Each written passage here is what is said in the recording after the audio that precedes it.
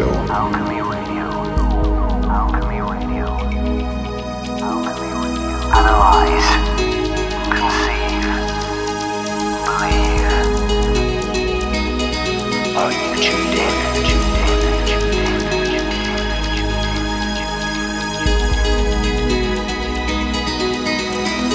Hello and welcome to Alchemy Radio, the home of the open mind. Thank you for tuning in and hopefully you enjoy the show if you're a regular listener. If it's your first time tuning in, well, hopefully you'll enjoy this show and check out our back catalogue of episodes, which you'll find on our website, alchemyradio.net, and on iTunes as well.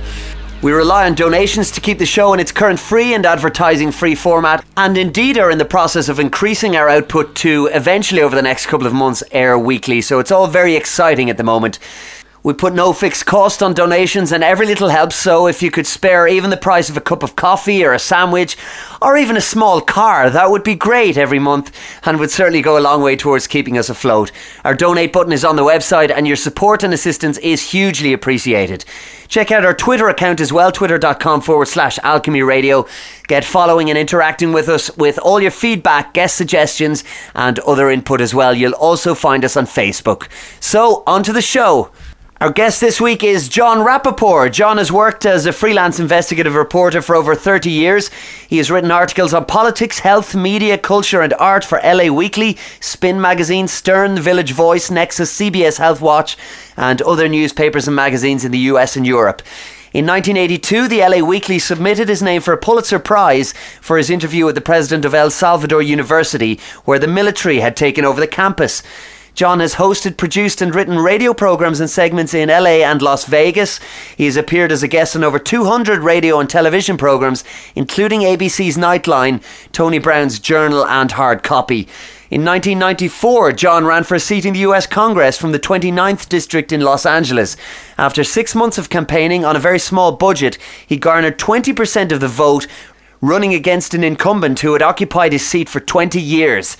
In 1996, Jon started the Great Boycott against 8 corporate chemical giants, Monsanto, Dow, DuPont, Bayer, Imperial Chemical Industries and more, and the boycott continues to operate to this day. Jon has lectured extensively all over the US on the question, who runs the world and what can we do about it?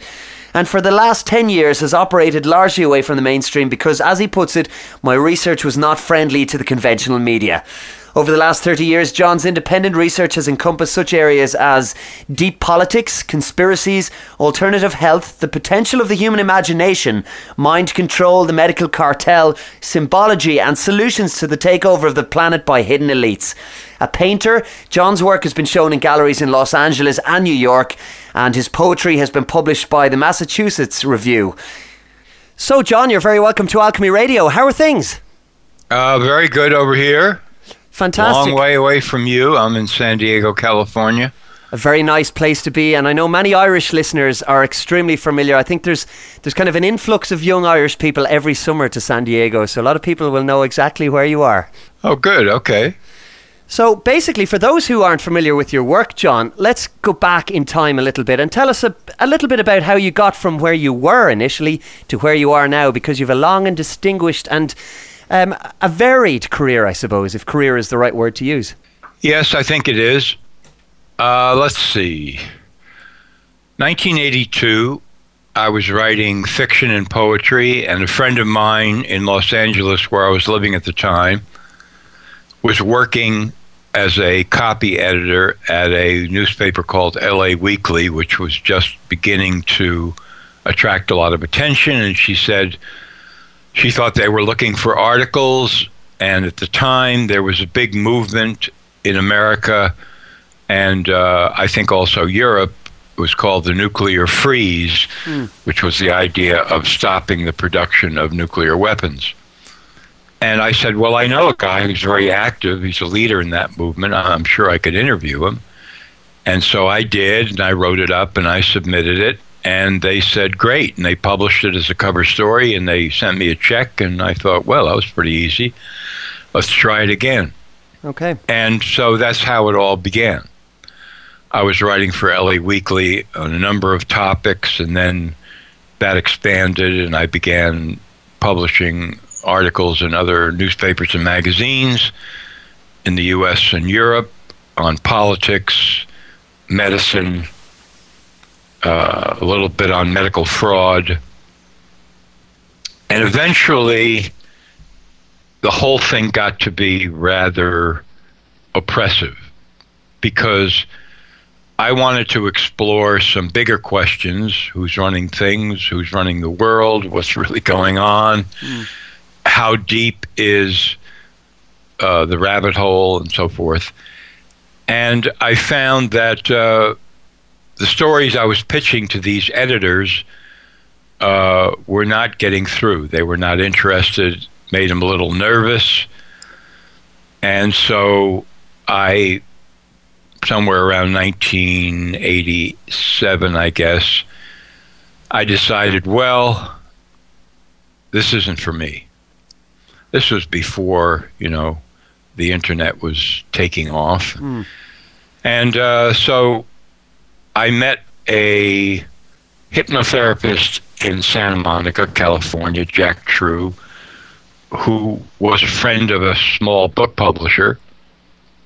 And he wanted a book on the subject of AIDS. And I said, well, I've done a little investigation into that. And from what I could see, there's a lot of medical fraud going on at the research level. And I don't know where it would take me exactly, but if you'll give me free rein and we can make a decent deal, I'll write a book for you. And he said, done, let's do it. And so that really began my career as a journalist because all bets were off. I was interviewing, I don't know how many people who were coming at me from various angles about HIV, about bioweapons, about all sorts of stuff. And I had to sort it all out.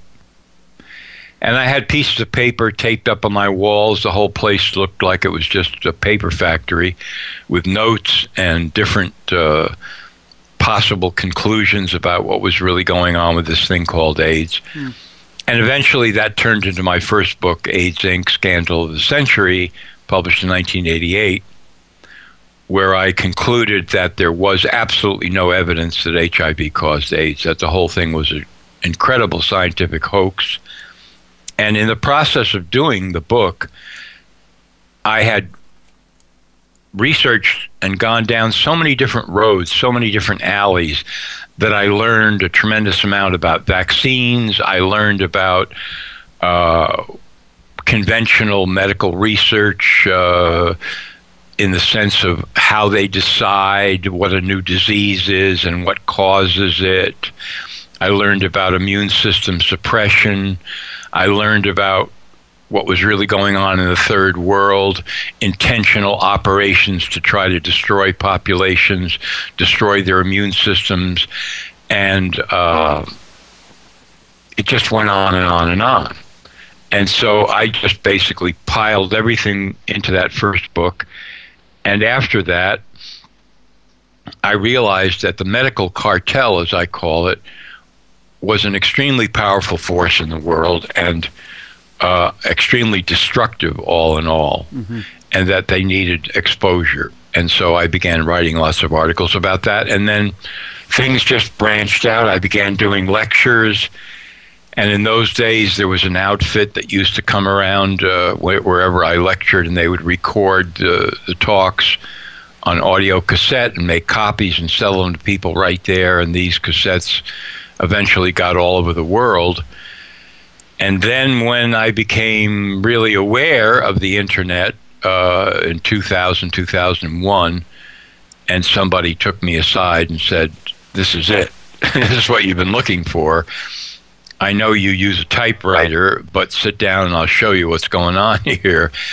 That's when I started No More Fake News, my site, and realized that for somebody like me, it was a miracle. Because people have to understand, in the old days, you'd pitch a story to an editor of a newspaper or a magazine, and they might get back to you in a week or 2 weeks, yes or no, and then you'd write the piece another few weeks, and then you'd submit it another month, and then they publish it maybe, this, I write a piece, 3 seconds later, it's up there on the web. Unbelievable. So everything's changed since then.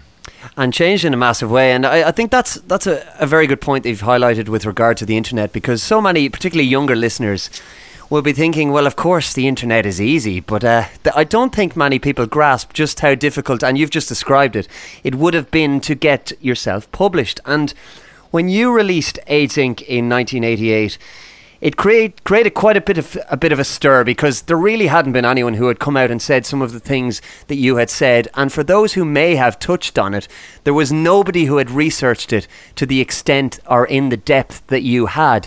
And your conclusions were shocking to a huge number of people, and are still shocking, I would imagine, to a lot of people probably listening here today. So before we proceed, because we did touch on it earlier, you did mention your conclusions, let's very briefly talk about what was contained in that book. We won't give too much away, because I know a lot of people will be interested in reading the book, and we'll point them on the website to how they can do exactly that. But what was kind of the rough gist of your findings there, John?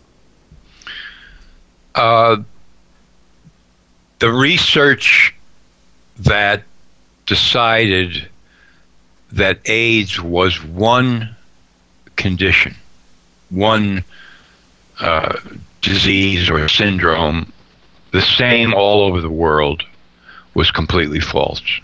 It's not one thing.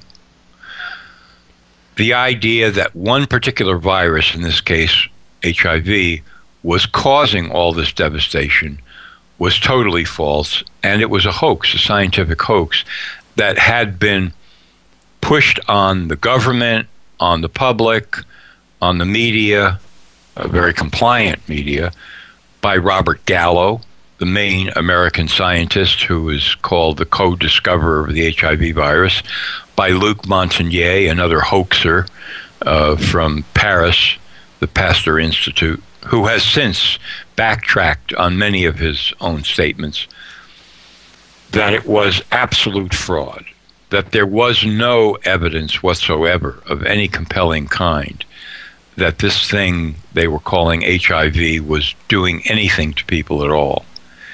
And the third major conclusion that I reached was that the medicines that they were giving people to, quote, combat HIV, et cetera, were toxic killers of the very worst kind, and were in fact killing people. The main drug at that time was AZT. Were killing people in untold numbers, because it prevents cells of the body from replicating. It is a failed form of chemotherapy. Right. And it was being given to people for the rest of their lives at high doses, and it was just killing them and destroying them. And I heard many stories to that effect. And if you research the literature, you can see that this is actually a fact. So those were the three main conclusions that I reached. And then, equally important, coming down from that was, I said to myself, okay, so if AIDS, what they're calling AIDS, is not one thing, what is it? And the conclusion that I demonstrated and came to was, it is basically a label for immune system suppression. In other words, if you debilitate or destroy a person's immune system, then they are going to die from any number of possible causes, because they can't fight off germs, they can't fight off anything.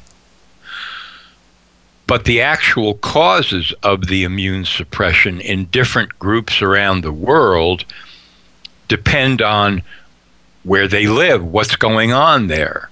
Like, go to certain places in Africa, you're talking about generation to generation hunger, starvation, protein, calorie malnutrition, contaminated water supplies, lack of basic sanitation, overcrowding, stolen agricultural land from the people by major corporations, and the relentless effort to continue this program of human destruction and not remedy it when it can be remedied, and then on top of that to introduce highly toxic medical drugs and vaccines to those populations, which absolutely devastate them to an even greater degree.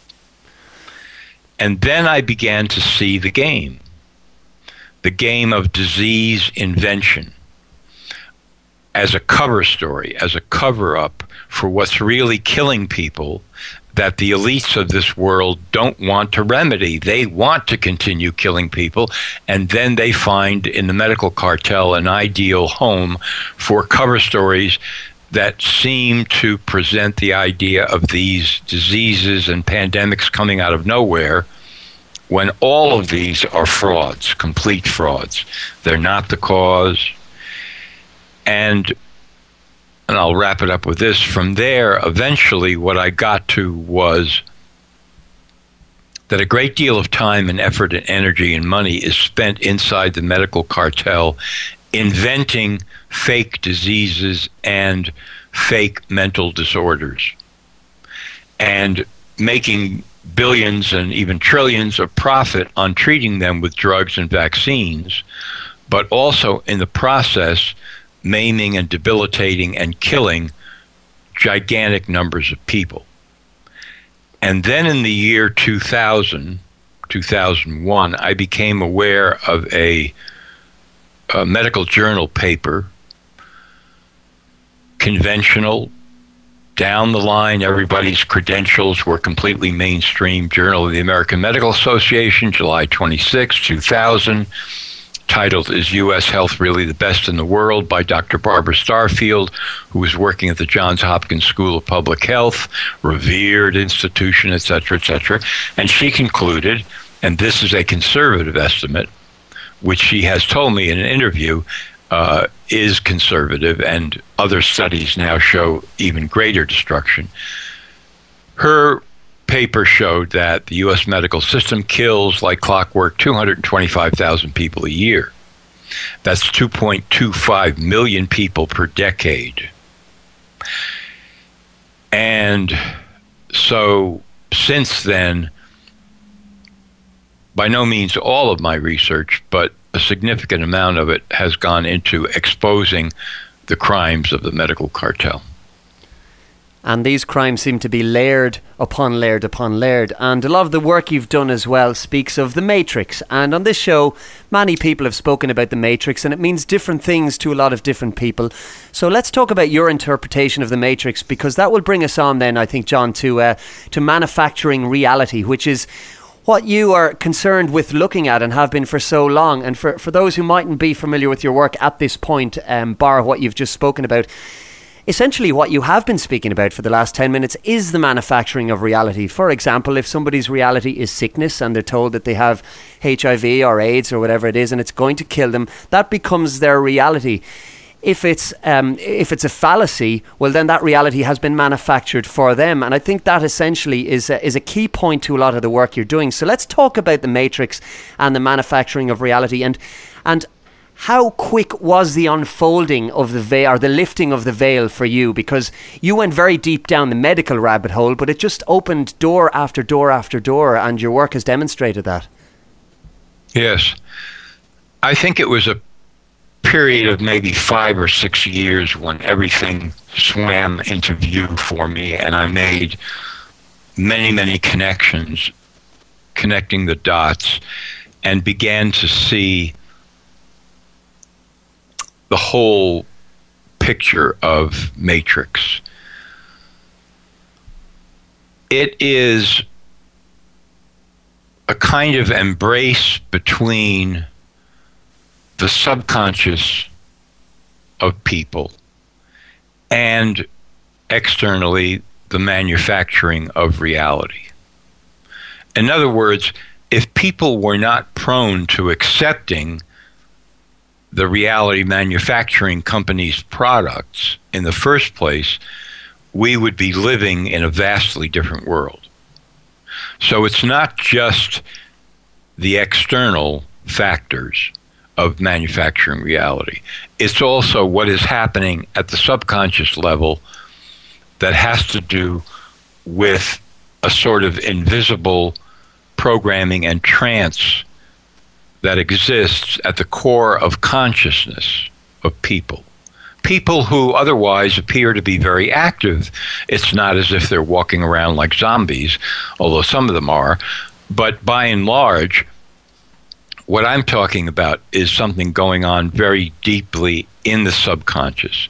And that programming is not by any means entirely imported from the outside. It's self-induced to a great degree.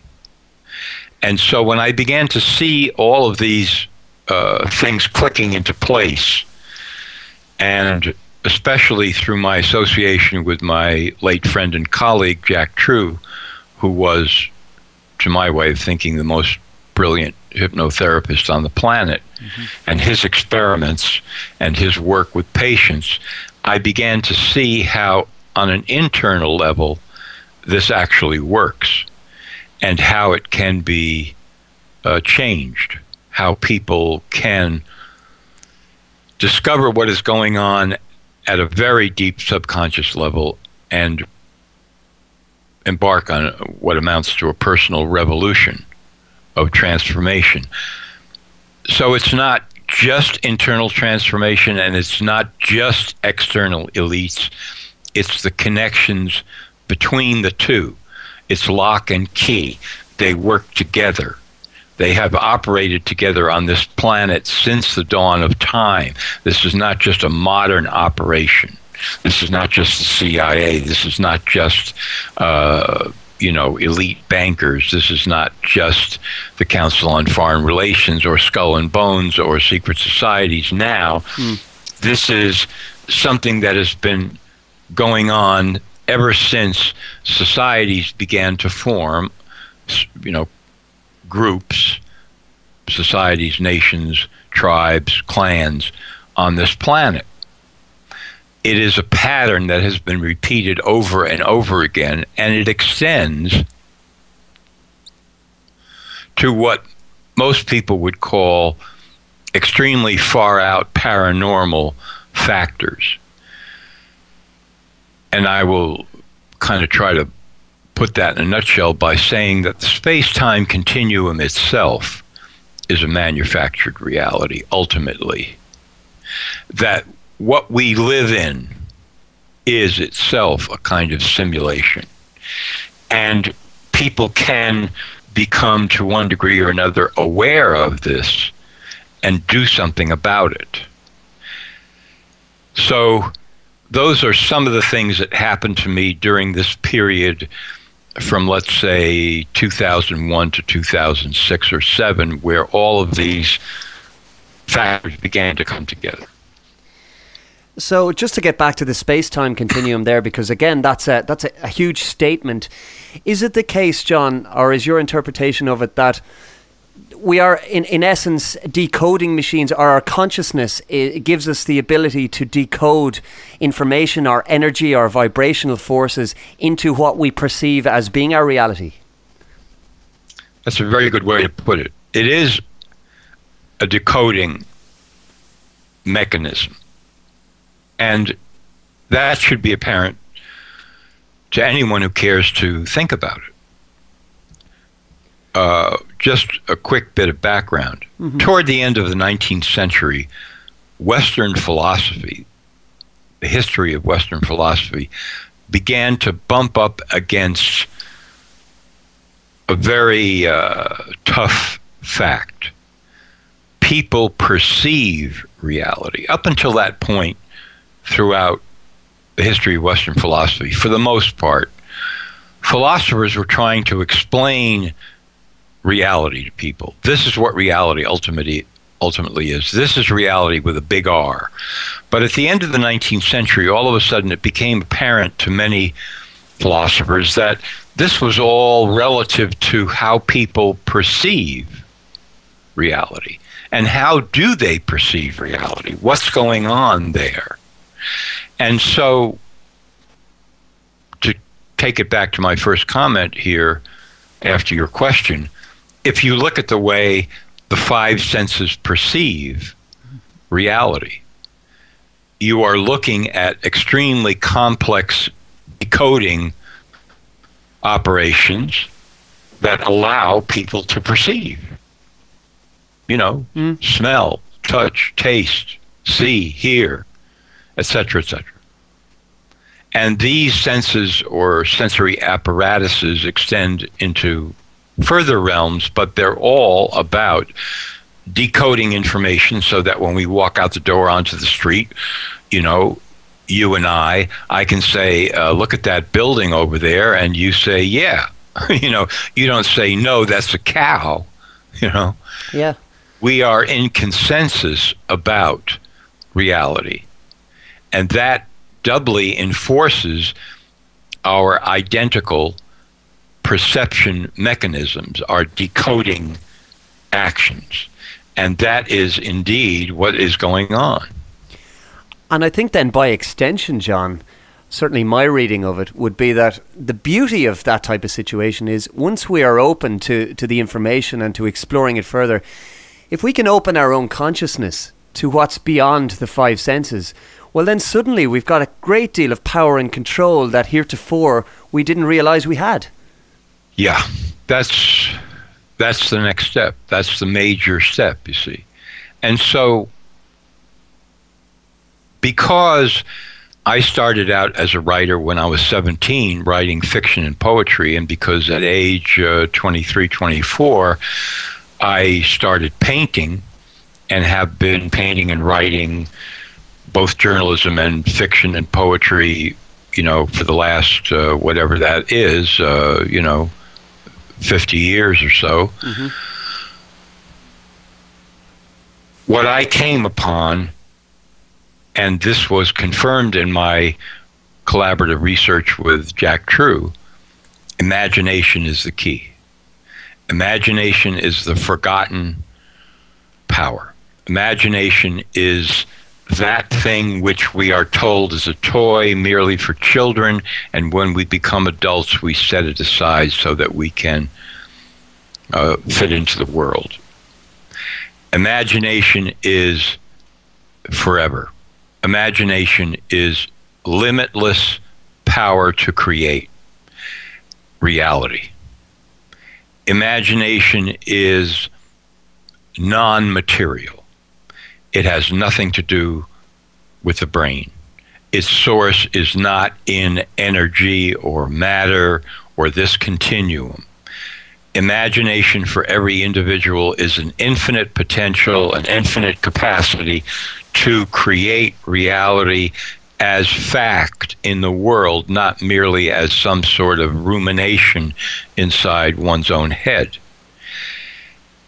Knowing that from my own experience and from my research with Jack True, I then, to add to your comment, in a sense, found the missing key.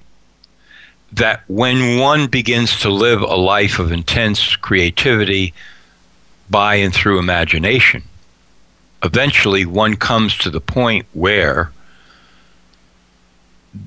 he or she is manifesting this power to such a degree that so-called paranormal experiences begin to become the order of the day, and manufactured reality takes a back seat. And then we see what is really our legacy, our heritage, our natural state, our power. Nothing woo-woo or weird about it. It's only weird from a conventional android point of view. Mm-hmm. And face it, we live in an android civilization. Earth civilization is androidal. It is all about organization. Organization was the greatest development of the 20th century, by which I mean mega organization. The ability to corral and direct enormous numbers of people in an organized fashion toward achieving certain objectives. Fine, fantastic, okay, but the propensity and the leaning is toward the androidal, which means we're going to organize this sucker to such a degree that people will be cubicled in space and time and consciousness for the rest of their lives. Everything will be specialized.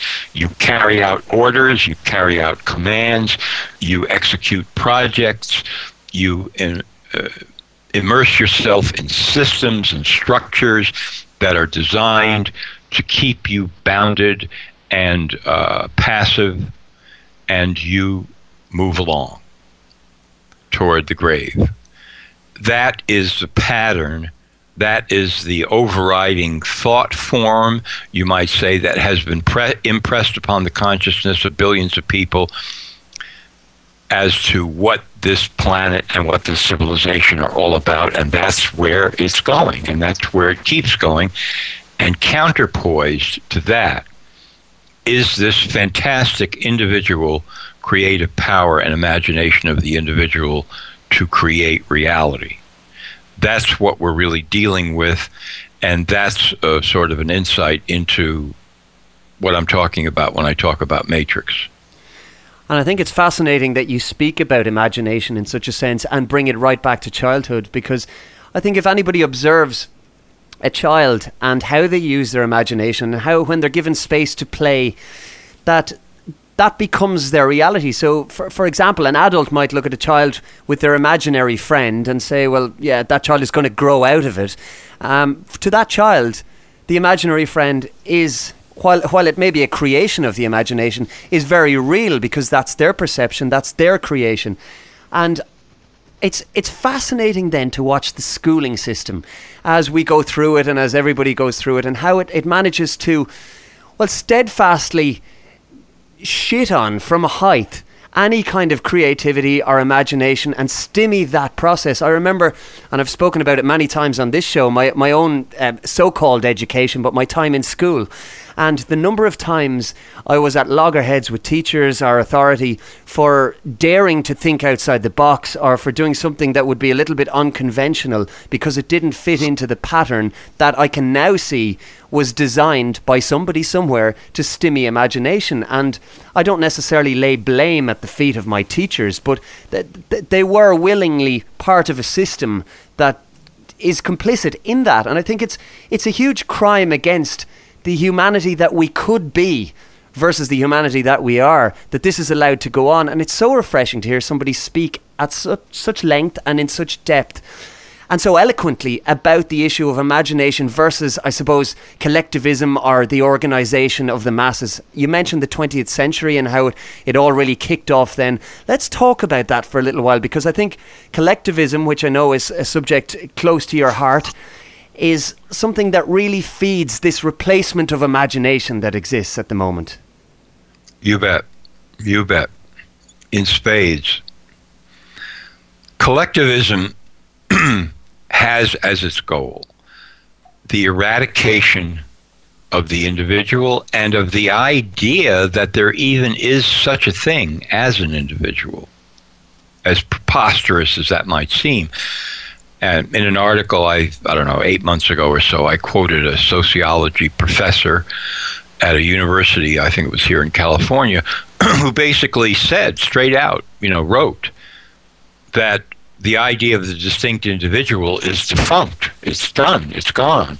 It was just a kind of a construct, you see, in his way of approaching it, that we used in the past, and it was useful to a degree for a time to liberate us here and there from this and that. But now in the greater light of awareness, we could all see that this is just simply a dead end.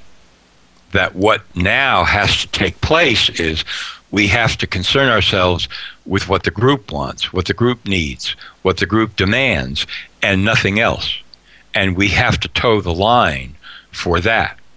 And that is collectivism. That is the engine of collectivism, which results in everything that we see about oppression in this world. It is the formula for slavery. And it is affected, brought into being through numerous strategies. very, very sophisticated in many cases strategies. Part of my collection called The Matrix Revealed is a number of interviews that I did with a retired propaganda master who went under the pseudonym of Ellis Medavoy, who described to me in great detail exactly how he operated and with what knowledge of aspects of human consciousness, so that he could tap directly into this tendency to be collectivist, to yearn for collective solutions, to accept passively in a kind of trance state on a subconscious level answers, information, solutions that, when you strip away the inessentials, really add up to, we're collectivists, all of us. We're collectivists. You're a collectivist. I'm a collectivist. We're all collectivists. And here we are. We're sitting around and we're all collectivists. And I want to think what you want to think. And you want to think what he wants to think. And she wants to think what, and we're all passing this potato around, which is, I want to think what you want to think. So that eventually nobody thinks anything, really. Yeah. I mean, it's just empty space. It's all bullshit to the height of how high you can possibly pile it, of nothingness, because its only meaning is really that we all agree. We all agree on what we perceive. We all agree that this is reality. We all agree on this issue, that issue, whatever it is. It's not so much what we agree on, it's the fact that we all consent to the same thing. We all agree. We are all collectivists. We all are. Our first and foremost and primary consideration is the group. And that will destroy humanity. Well, what do you say, John, to the person who says, well, collectivism is very important because we need a consensus on issues. We can't have a civilized society. We can't have a functioning government. And, for example, everything will turn to chaos and anarchy if we don't have collectivism and a lowest common denominator. What would you say to that kind of a viewpoint? I'd say, look what lowest common denominator has brought us. Look what it has wrought. Look what it has brought into being. Look at the status and the situation of the planet as it is now, and really understand to what degree collectivism has brought all this about. Collectivists are always saying, yeah, well, it hasn't really succeeded so far, to any great degree, but just wait, because around the corner, we're going to get something better, and we're going to get utopia, we're going to get a better society, we're going to get a wonderful world, and so on and so forth.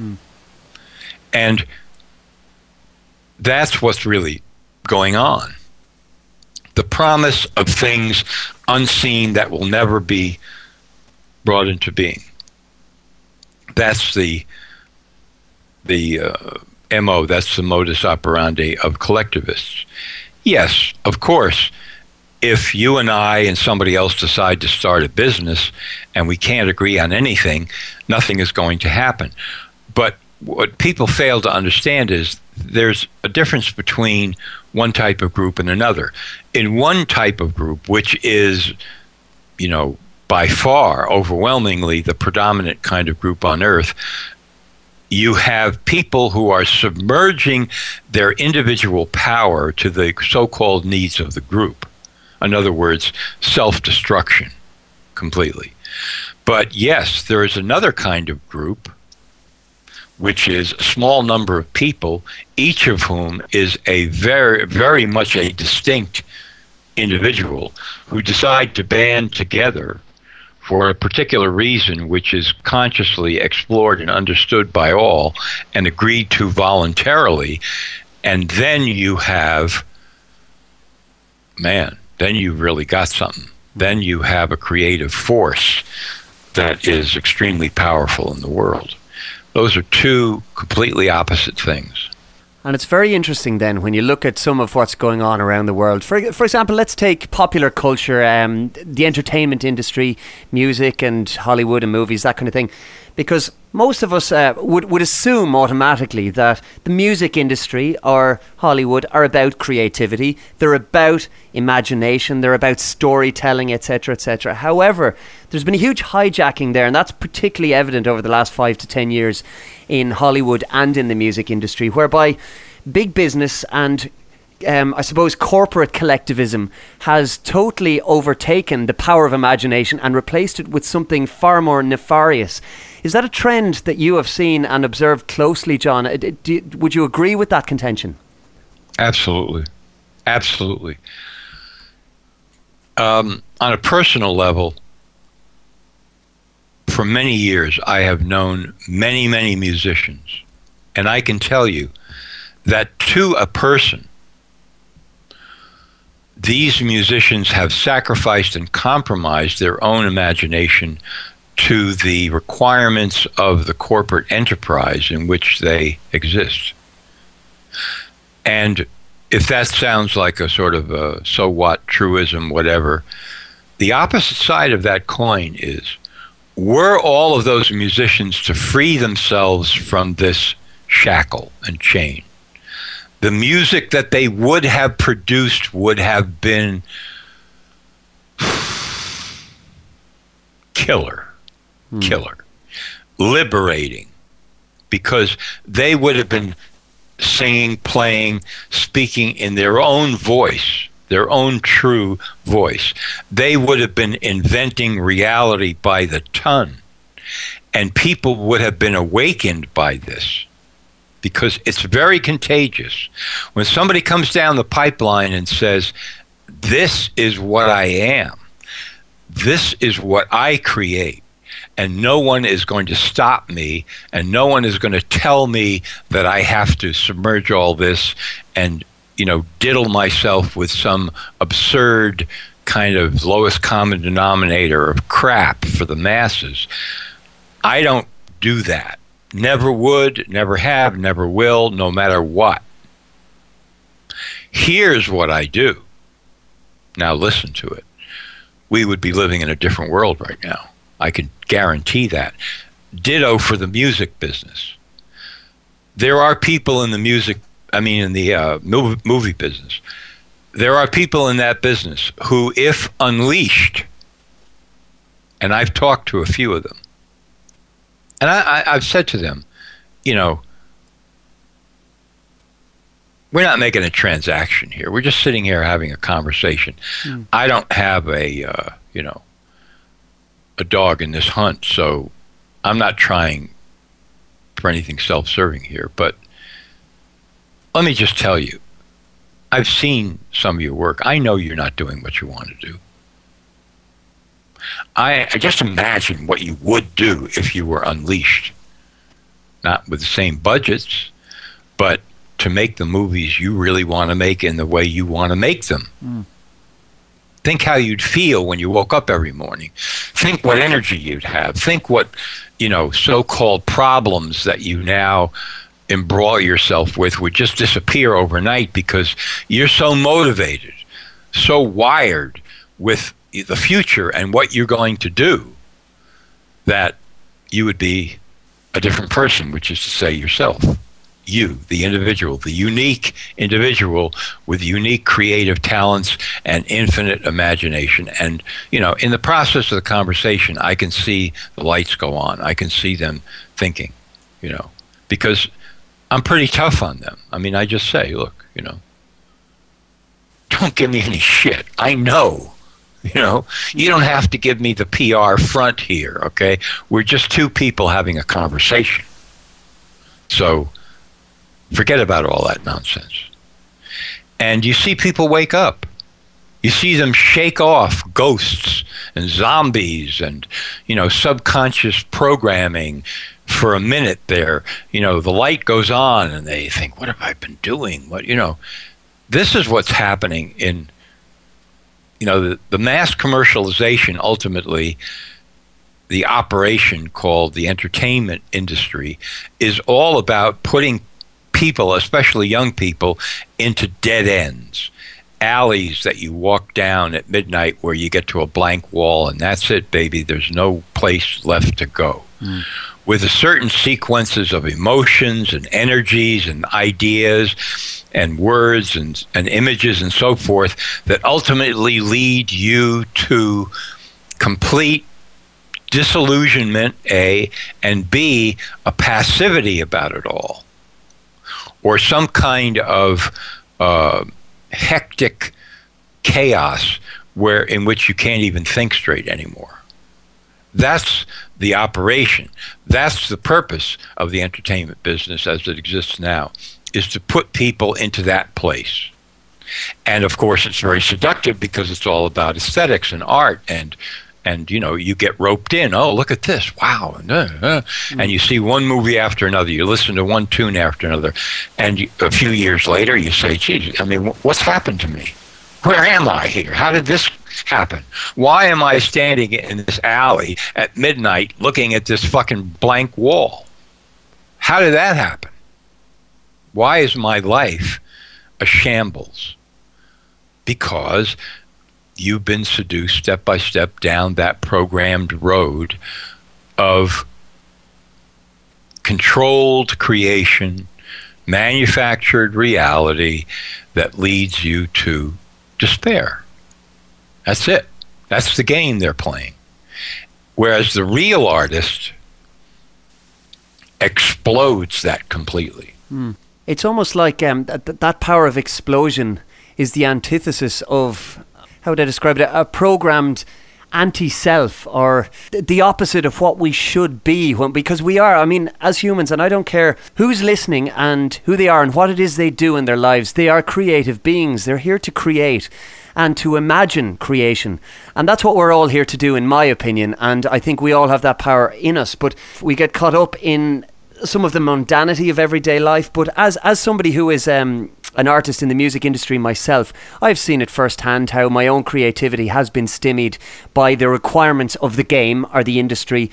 And to get ahead in that industry, you have to compromise your creativity and various other things at various points as well. And there does come a time where one has to question oneself and say, hang on a minute, is this really what I want to do? Is this satisfying me? While something might be satisfying my financial needs, is that actually the right thing for me? Is that doing anything for me inside? And every single time, John, that I've asked myself that question, I've realised, no, it's not. And when I look back at times, and luckily enough, I'm at a time now where I am being creative and doing things on my terms.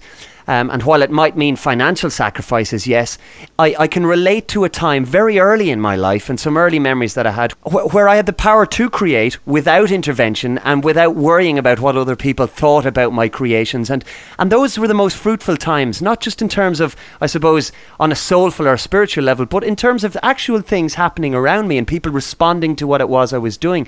I think real creativity always shines through. And I've had to learn some very hard lessons myself along the way with regard to that. Do you think it's something that can happen en masse in the coming years? I mean, I don't know whether I'm speaking short-term or long-term here, but do you think that power can be remembered by people and that explosion you speak of can take place on the level of humanity as opposed to just within the individual? I do. But I take the very long term here. Okay. Because, 5 years from now, 10 years from now, I'm not looking at that short term in an answer to your question. What I'm looking at is, the future, the long term. I firmly believe not only that it can happen, but that at some point it will happen. And there are certain things that are indestructible. I don't care what you do to them. And I'm not saying this as an invitation to people to just wait around for something to fall out of the sky, because that's not how it happens.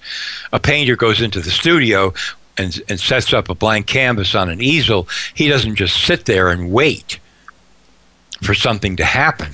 You have to do it. You have to invent it and create it and change it and, all of that. But I absolutely, definitely do. I believe that it will happen. But how long into the future it's going to take, I don't know, but And it's a long future.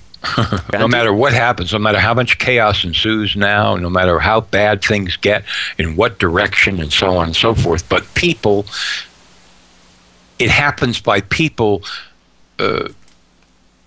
doing something. I mean, you shake it off. You say, wait a minute. My bank account is getting bigger, but I'm getting sicker. Does that really make sense as a formula for life? So that eventually what's going to happen here is my bank account will be even bigger, but I'll be dying.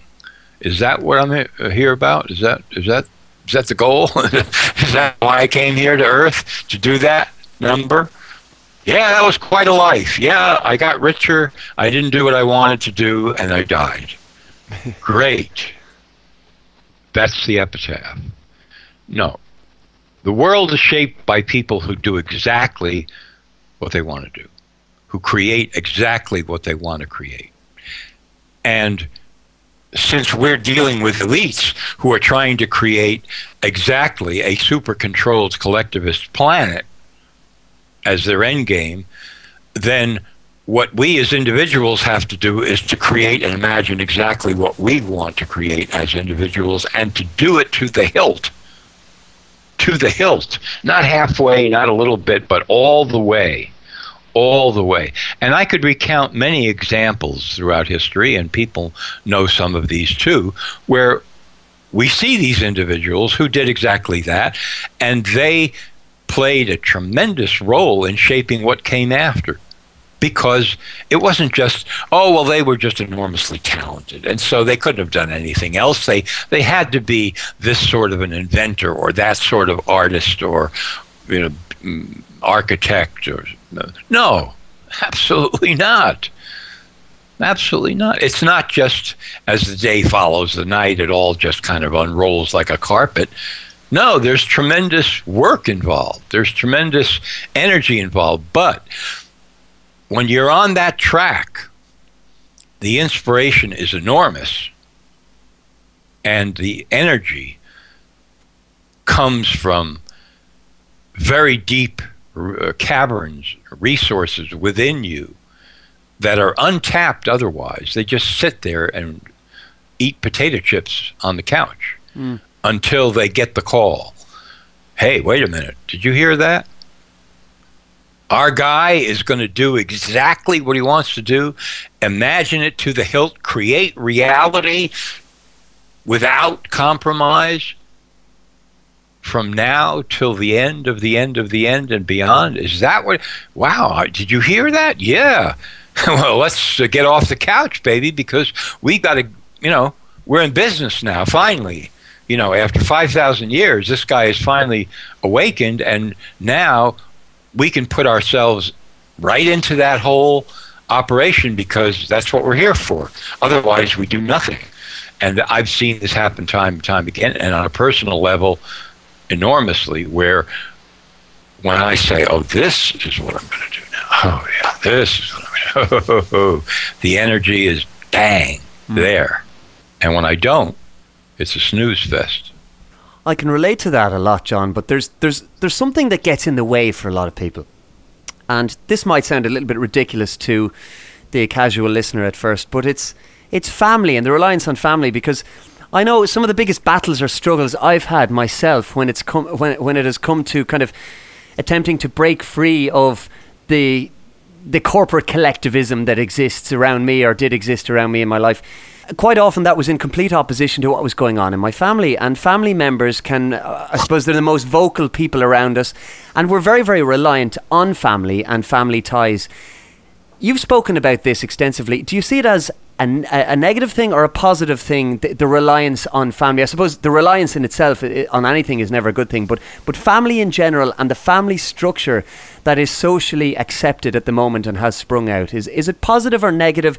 Is it conducive to the explosion of imagination that we're talking about? Family, just in that pure sense of the word, is good. The structure of family as it now exists, or to be more clear about it, as it is now promoted as an item everywhere.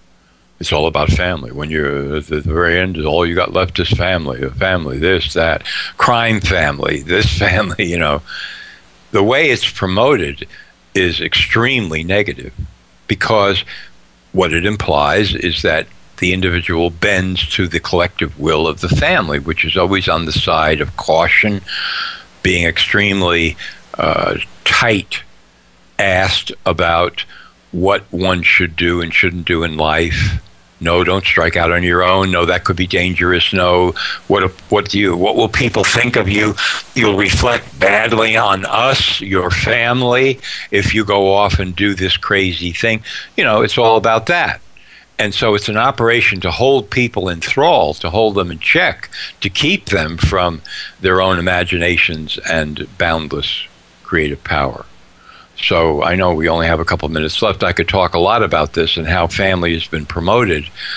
I did a little research not very long ago to see how often certain words were used on television. And in the only survey I could find, family was one of those words that ranked, I think it was like, 236 out of 29 million. Wow. So they pound it, and they pound it.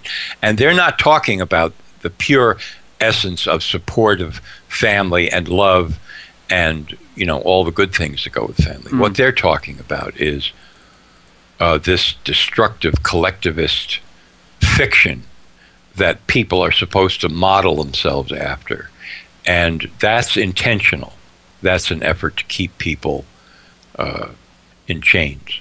So maybe an example of that for people would be whereby it's quite often assumed within the family structure that the son or the daughter will emulate the career path of a particular parent, and that's continued down throughout the generations, despite the fact that quite often the son or daughter mightn't want to do that, and it completely flies in the face of their own, I suppose, their own imagination and what it is they want to create.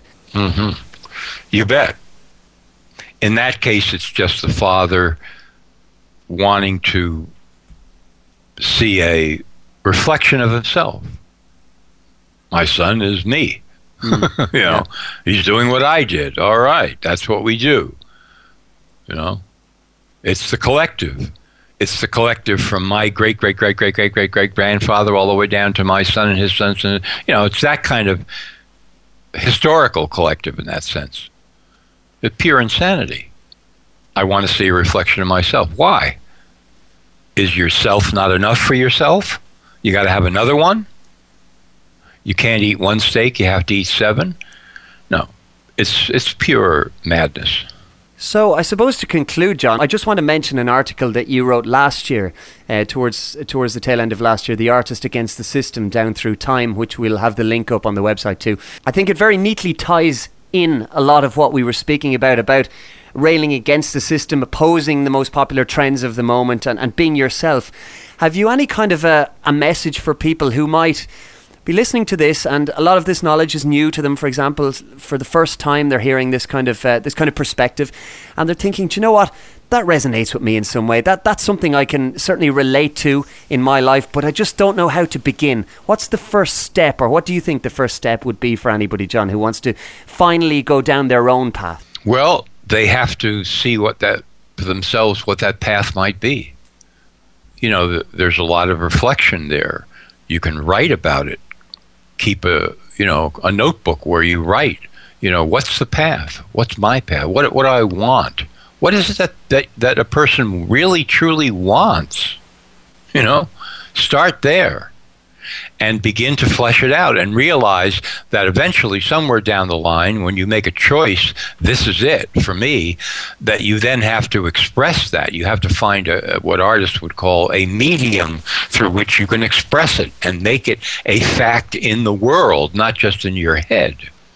But, what it is that you truly want is where you start. And if you don't find an immediate answer, like a headache pill that's going to cure a headache, that's not a cause for concern.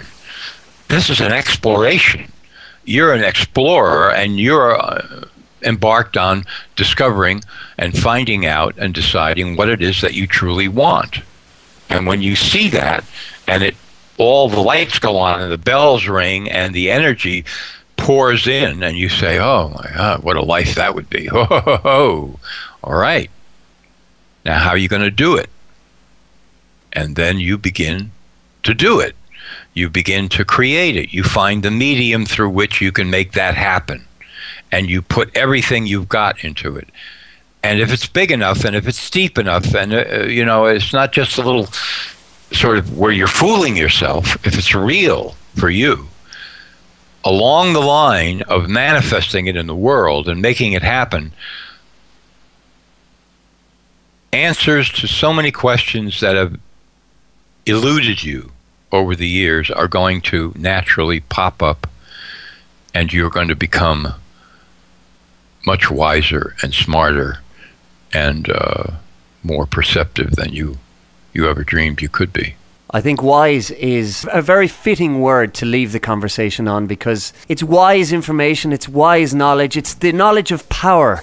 And on that note, I have the power, you have the power, we have the power. John Rappaport, it's been an absolute pleasure to speak to you at length, and I sincerely hope we can do this again sometime in the not too distant future. Thank you for joining me today on Alchemy Radio. Thank you, John. Alchemy Radio. Alchemy Radio. Alchemy Radio.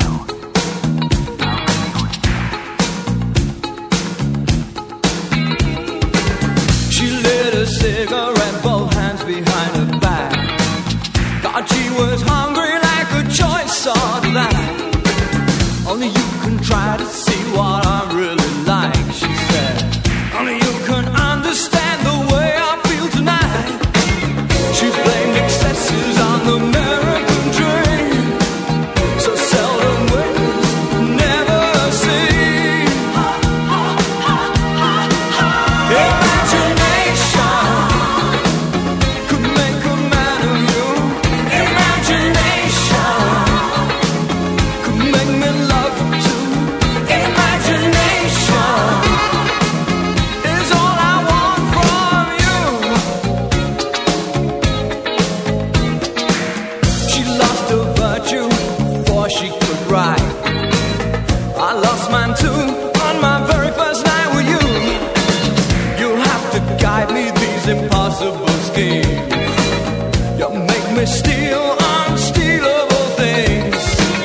She blamed excesses on the American dream.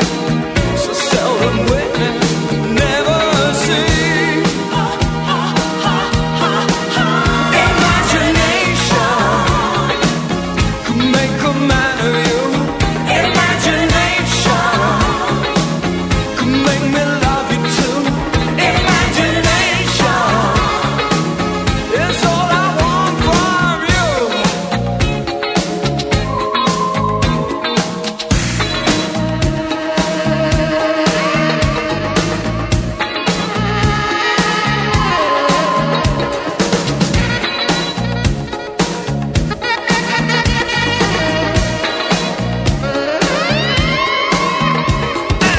She blamed excesses on the American dream. So seldom witnessed, never seen.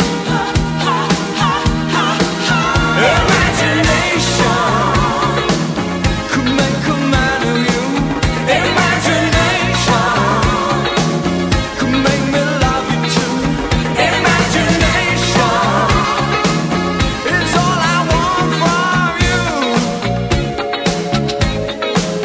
Imagination could make a man of you. Imagination could make me love you too. Imagination is all I want from you. Imagination. Alchemy Radio. Alchemy Radio. Imagination. I hope you've enjoyed this week's episode of Alchemy Radio. Remember, we rely on donations to keep the show in its current free and advertising-free format, and are extremely grateful for any help you can offer. There's no fixed cost on donations, and every little helps, and will certainly go a long way towards keeping us afloat. So thank you everybody who's donated over the last couple of weeks. It's very, very much appreciated. Our next guest is Dave Asprey, discussing biohacking and the bulletproof diet. and a very interesting conversation awaits us, no doubt. Until then, I have the power, you have the power, we have the power. Alchemy Radio. Alchemy Radio. Analyze. Alchemy Radio. Conceive. Alchemy Radio. Believe. Are you tuned in? Tuned in. Tuned in. Tuned in. Tuned in.